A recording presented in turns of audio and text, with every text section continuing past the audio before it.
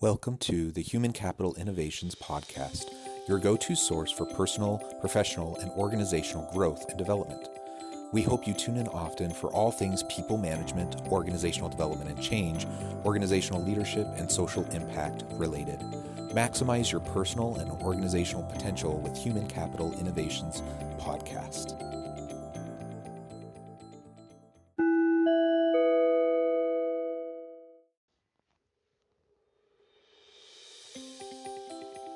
Welcome to the Human Capital Innovations Podcast. In this HCI podcast episode, I talk with Jen Thornton about creating trust and safety in the workplace and avoiding the talent cliff.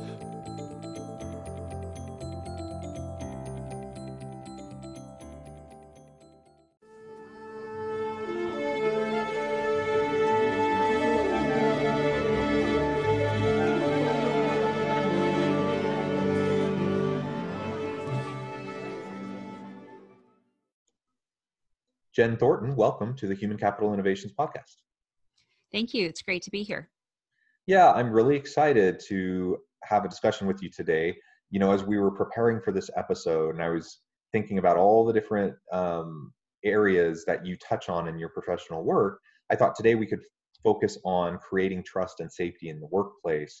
You also have this really interesting concept that you like to discuss around avoiding talent cliffs. So we'll talk about that as well. As we get started, I just wanted to share Jen's bio with everyone. Jen Thornton has developed her expertise in talent strategy and leadership professional development over her exciting 20-plus year career as an HR professional. She's led international teams across Greater China, Mexico, the UK, and the US to expand into new markets, managing franchise retailers, and developing key strategic partnerships, all while exceeding business objectives and financial results. The rapid growth of her consulting firm, 304 Coaching, has been largely due to Jennifer's unconventional approach to building innovative workforce development solutions for companies who are facing breakthrough growth and acceleration in hiring patterns. She is a sought-after business strategist specializing in startups and large value-based organizations. She assists her clients in building talent strategies that complement their business strategies to ensure exponential growth. She lives in Texas with her family and rescues. In her free time, she enjoys reading, historic preservation, remodeling her lake home, and spending time with friends. What a great background. And I'm curious, how many rescue animals do you have? As of this minute, there's only 5 in the house. Only 5. Okay. Only 5. We try to keep our numbers down, but if there is a vet or a dog in need of a large vet bill, it always finds my front porch. Yeah, well, that's really great of you. We have not been a rescue home. We do have 2 dogs that we love that are part of the family, but we definitely have an affinity for animals, and that's really awesome that you do that. Well, you know, what a great background. It's really a pleasure to have a chance to talk with you, and your experience spanning many years in many different contexts. I think we'll have a really great discussion. Anything else you would like to add by way of personal background, context, anything like that for listeners? Oh, let's see. So in my bio, like it says, I've worked across multiple continents. And I think that work is really what's led me to what I do today and why I feel like language is so important in our leadership and how we choose our words and how we understand how the brain works. So I think that comes from, you know, being in a room where there's so many different languages and cultures interacting. Yeah, I think so. When we find ourselves in those kind of cross-cultural, international types of contexts and situations, it can be challenging for sure, but it's a real opportunity to learn and to grow and to recognize, you know, just all of the great insights that come from diverse ways of thinking, different backgrounds, different worldviews. So that's really wonderful. And I've traveled quite extensively internationally as well, though probably I haven't spent as much time overseas in these different locations as you have throughout your career. So I'm really excited to have that international flavor added into our conversation today. So I thought we could really just dive in by talking about psychological safety and how we create trust and safety in the workplace. you have so much experience in all these different contexts, and I suspect that how we develop trust and safety probably depends on the context. It depends on the location, the culture, of the people that we're working with. But what are your initial framings for how we as an organizational leader, how we can help to start to create that culture, that context, and protect our workers and help them understand, that they're needed, wanted, valued, that we'll have their back, and that we really want to support them to become their best selves. So I think when you start to think about psychological safety, and we're hearing that so much in the world today, it was, emotional intelligence, all these different things. And now I think the buzzword is psychological safety. And when people question about that or what is that, there's a lot of pieces to that. But at the bottom line of that, to create psychological safety, we have to understand how the mind takes in conversation and reacts to it. And so to create psychological safety, we obviously have to create trust. But if you look at some of our older ways of leading, it actually creates fear. And if you are a leader that believes that no one should ever see you sweat, you're the person who should always have all the answers. You should be looked at as an expert every single day to maintain your power. Then your language is actually doing the opposite thing of what you want. It's creating fear. And so if you're that leader that walks in and it was like, everyone in the boardroom now, this, product is down by 2% and I want to know why. Well, in our old world, that showed command and power, but that actually creates fear. And as soon as we're in our primitive brain, our prefrontal cortex shuts down. Therefore, we can't get innovative. And so I always start with really getting honest about how our brains work and how our language drives it. And then we can start to build from there. Yeah, I think that's really important too. And fear-based leadership isn't actually leadership, in my opinion. It's coercion, it's management, and certainly there are times, there are circumstances in which we need that powerful person to step forward, take charge, kind of just start helping people understand what they need to do. In times of crisis, for example, that's something that often is very important. But on an ongoing basis, that's not a sustainable model for effective leadership. Fear-based, it drives compliance, it doesn't drive commitment, and it certainly doesn't drive innovation and creativity.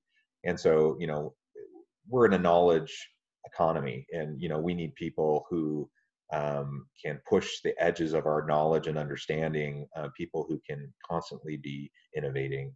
And if they're just waiting around for an order, fearful to do anything out of their own initiative, or fearful that they'll get dinged, for failure.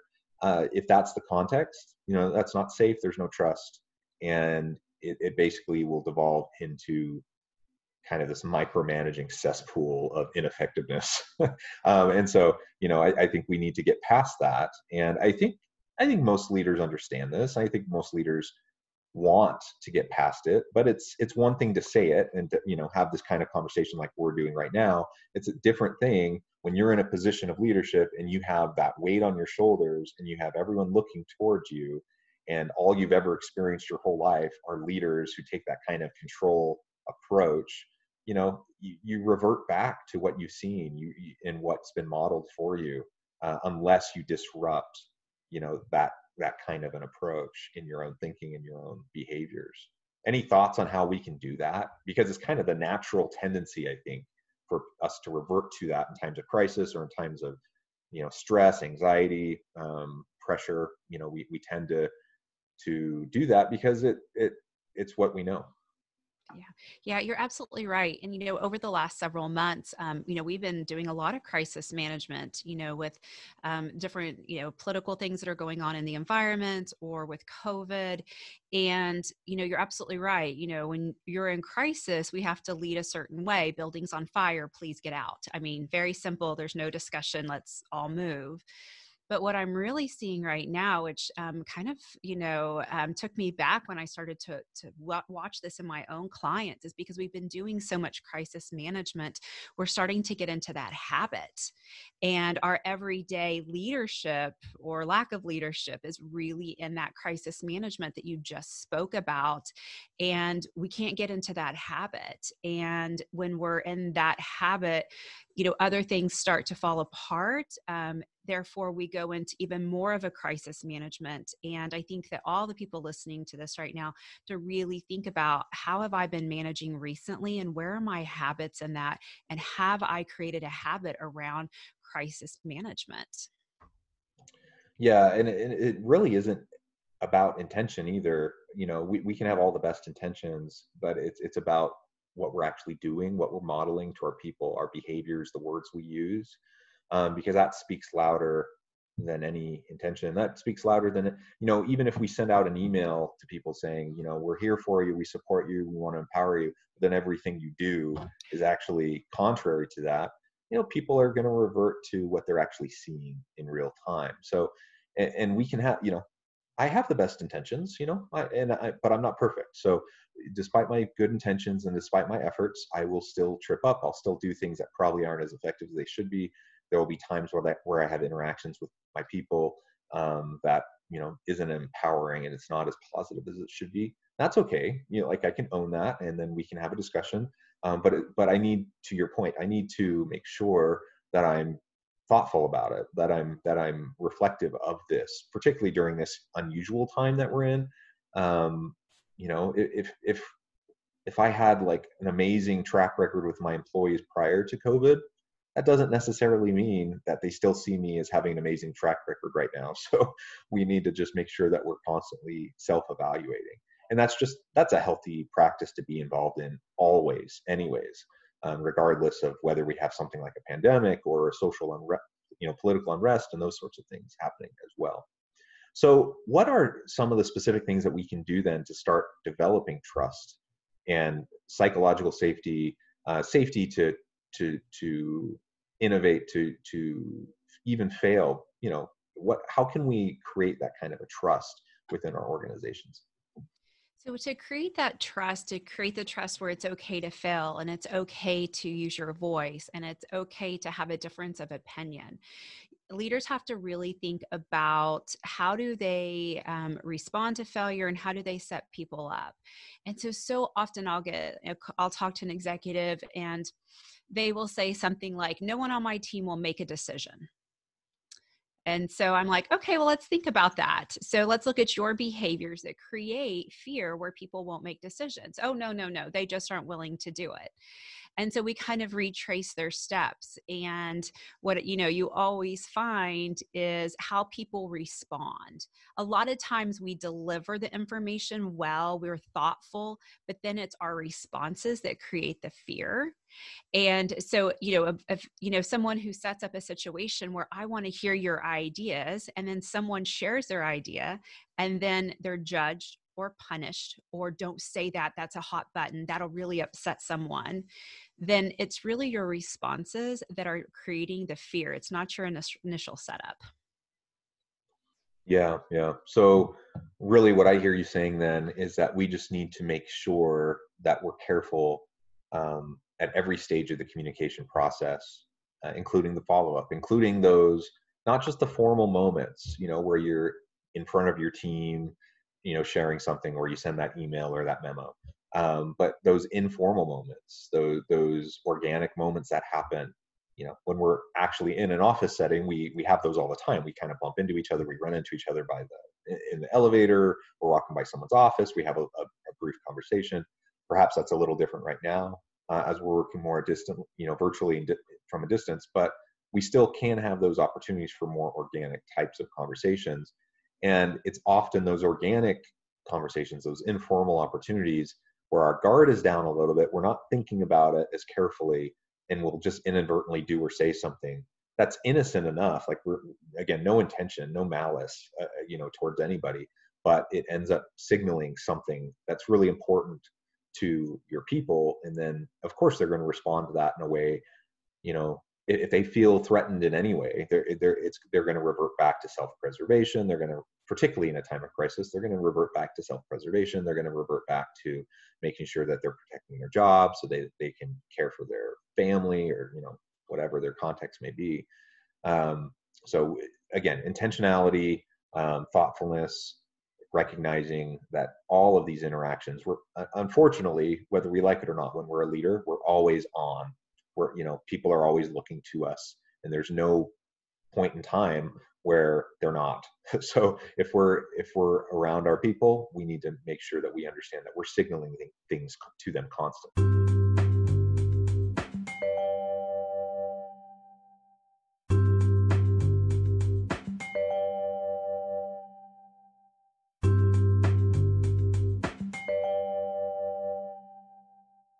Yeah, and it's even body language as a signal. You'll hear of, you'll see your supervisor come in, and by their body language, you're like, oh, they must be having a bad day. And so then everyone says, oh, if they're having a bad day, I need to talk to them about this, but I'm going to not talk to them today about this problem. Or I'm going to tone down my honesty. And so just by walking in the building, people are making decisions on what information they want to share with you based on their perception of what your response could be or the mood that you have. And, again, it's like you said, it's those formal and informal, but body language is a huge piece of our communication.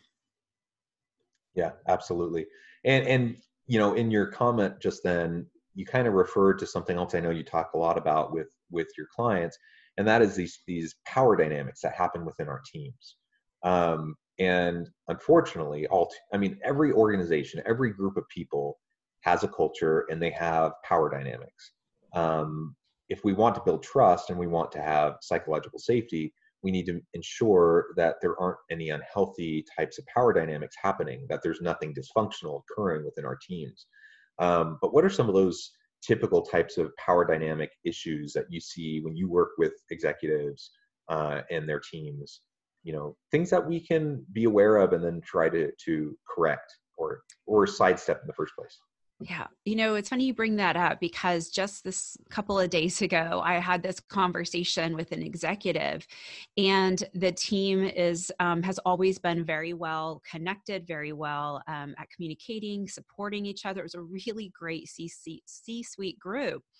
And, I've worked with them for quite some time, and I could notice some things were off. And I started, getting curious and asking some questions. And what I discovered, and I've seen this happen quite a bit, the CEO had gotten in the habit, very busy, a lot going on, and got in the habit of relaying information to his direct reports through one specific person.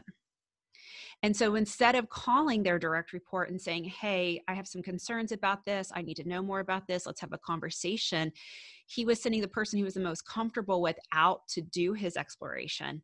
And then they were becoming the bad guy. And then that person unknowingly was also creating a boundary between the team and their leader. And it was starting to really build some hard feelings, because why is my peer telling me that my boss isn't happy with my performance? And so they were mad because the CEO wasn't going to be honest with them, and they were mad that someone else was willing to do that for the CEO. And I see that where the CEO kind of pushes their bad news off on someone else, because someone else gets to be the bad guy. They still get to be the hero.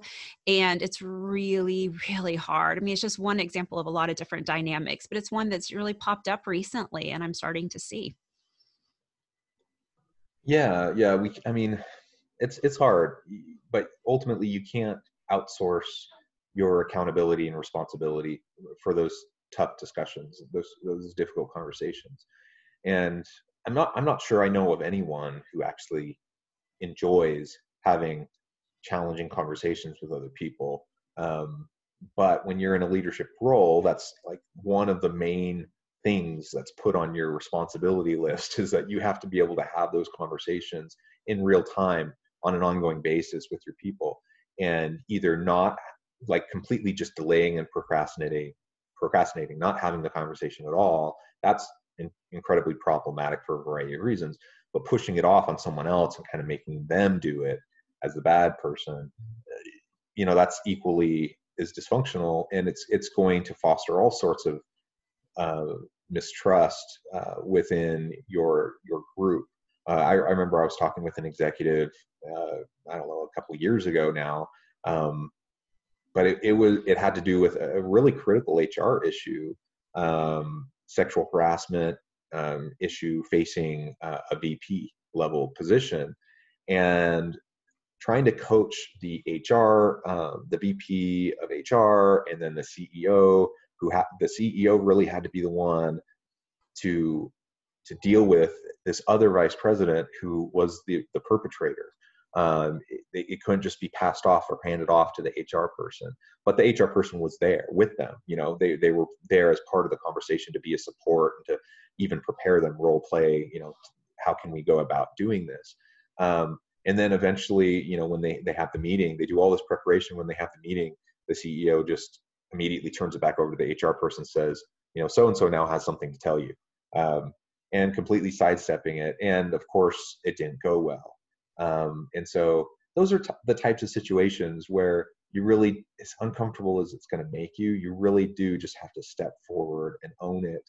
And it's okay, if someone doesn't like you, people will understand if you're consistent, if you're fair, and they want to see that in their leaders. They want to see someone who's willing to do the hard things, who's willing to have the tough conversations, who's willing to tell it as it is, someone who's willing to be honest and open with them. And if we can't do that, it's going to be really hard to foster openness, transparency, trust within our people below us. Yeah. And being willing to have those conversations and, think when you're going to have a difficult conversation, make sure that you start with the end in mind. And at the end of this conversation, what does this person need to not only hear from me, but how do I need them to think about this experience? And then how do you start there? I think the hardest thing for people is like, how do I even start this conversation? I'm like, we start it with the end in mind, because then we back up that conversation from there. But not really stopping and thinking about, what does this person need to hear? What does this person need to understand? Do they need to understand that this is so serious that if they choose to do it again, they will lose their job? Or, that was a policy violation we just talked about, but is it a skill set issue? Is it development issue? Really starting to think about that, and remember that they're human and we have to constantly humanize people. And that humanization helps those conversations go in a different way. So even when someone has done something incredibly serious, like a policy violation, like, sexual harassment is at the executive level, we still have to humanize them and have a conversation with another human. And if you go in blustered and mad and blown up, then that's what they're going to remember. They're not going to remember your concern and your viewpoints on the situation and how you will not tolerate going forward. The story in their head's going to be about how you entered that room all blown up, not what you actually said. Yeah. Yeah, I think that's right. So we've talked about psychological safety and trust. We've talked a little bit about interpersonal dynamics, power dynamics within teams. I know you also do a lot around this idea of the talent cliff in your work. Tell us a little bit about what you mean by that. What's the talent cliff, and how do we avoid that? And how do we do proactive talent management within our organization? So, you think about those startups and, when an organization starts up, there is a really good chance, or it wouldn't have been successful at the startup phase, that the individuals managing the organization, their skill is far exceeds their revenue, their needs, how to manage that business, because that delta of their experience being higher of the revenue helps create that revenue growth. So what we see happens is when you have a team that's so much more dynamic than where we are, our revenue when we start, the revenue always takes off, because again, we're leading the needs of the company. Our skills are better than the company. But what happens is we start chasing the business plan that doesn't have a talent strategy in it. So we start chasing profit, top line sales, our next investor, all of that stuff that we have to chase to have a profitable business, but we forget to take our talent along the journey with us. And we don't invest as much, if not more, in our talent as we do in our business plan. Then what happens, because we were so fantastic in the beginning, but now we're starting to slide, the revenue actually outpaces, the business needs outpace the skill set of those managing it. And when that happens, your good people are going to leave because they're not going to work in crisis management. The people who are staying are in crisis management. If they're more, of an individual contributor, they're probably the yes sir, no ma'am type folks, which isn't going to drive your business. Then what you start to see is your talent kind of goes off a cliff. It was rising straight up and growing, but then all of a sudden it starts to fall off. And then as soon as your talent falls off and your talent no longer exceeds what is needed to run the business, then your sales are right behind it. And that's what happens with startups when they do not invest in their people. Well, yeah, sustainability and scalability is a real challenge for any organization within any industry. And you add to it this type of dynamic that you were just describing. Most startups simply don't have a talent strategy. The founders, they have, if it's a tech company, perhaps they're great at coding and they have some new really cool app, or whatever this new innovation is. They're filling a gap in the market, or creating a new need in the market, or whatever. So they have all these skills, all this talent.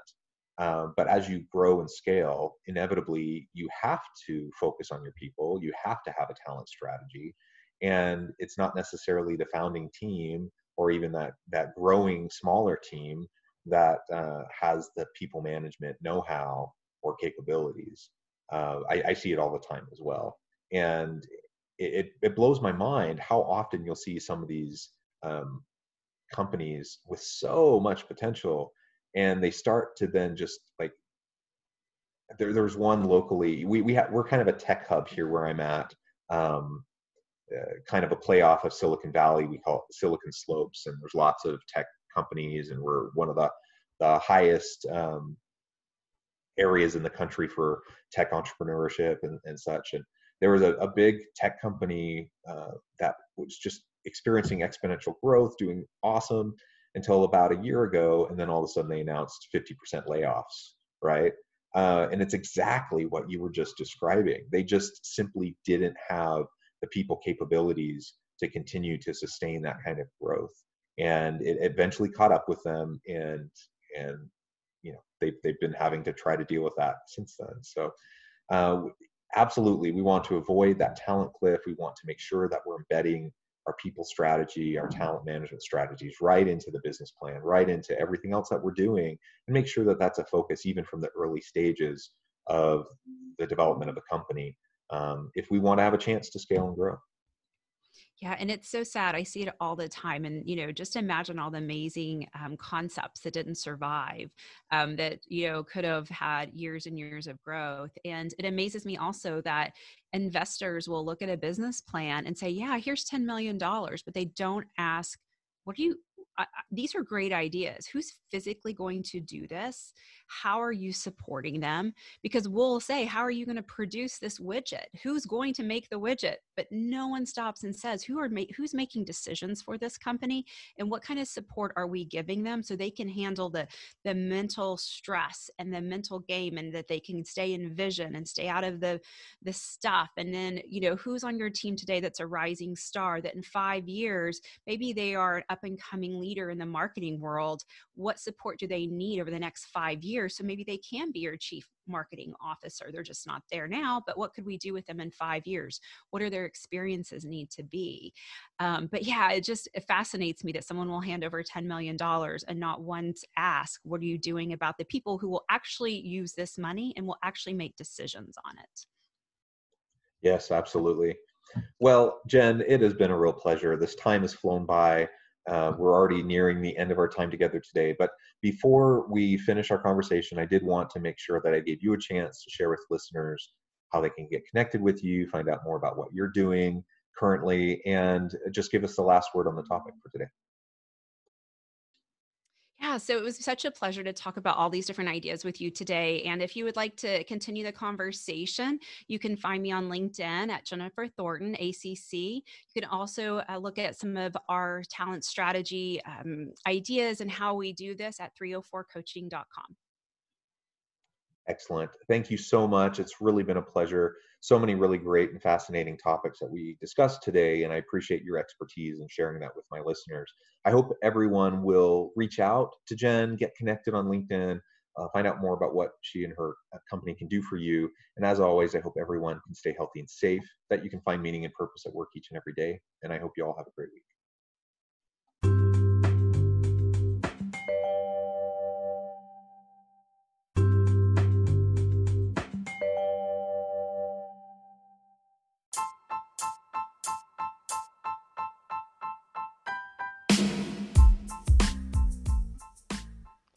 We are excited about the launch of HCI's new magazine, Human Capital Leadership.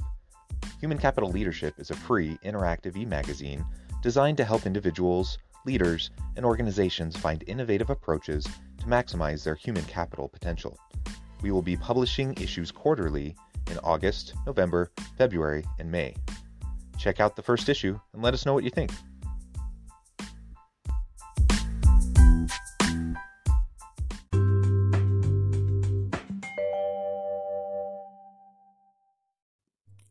Thanks again for joining us for this episode of the Human Capital Innovations Podcast. I hope you stay healthy and safe and that you have a great week.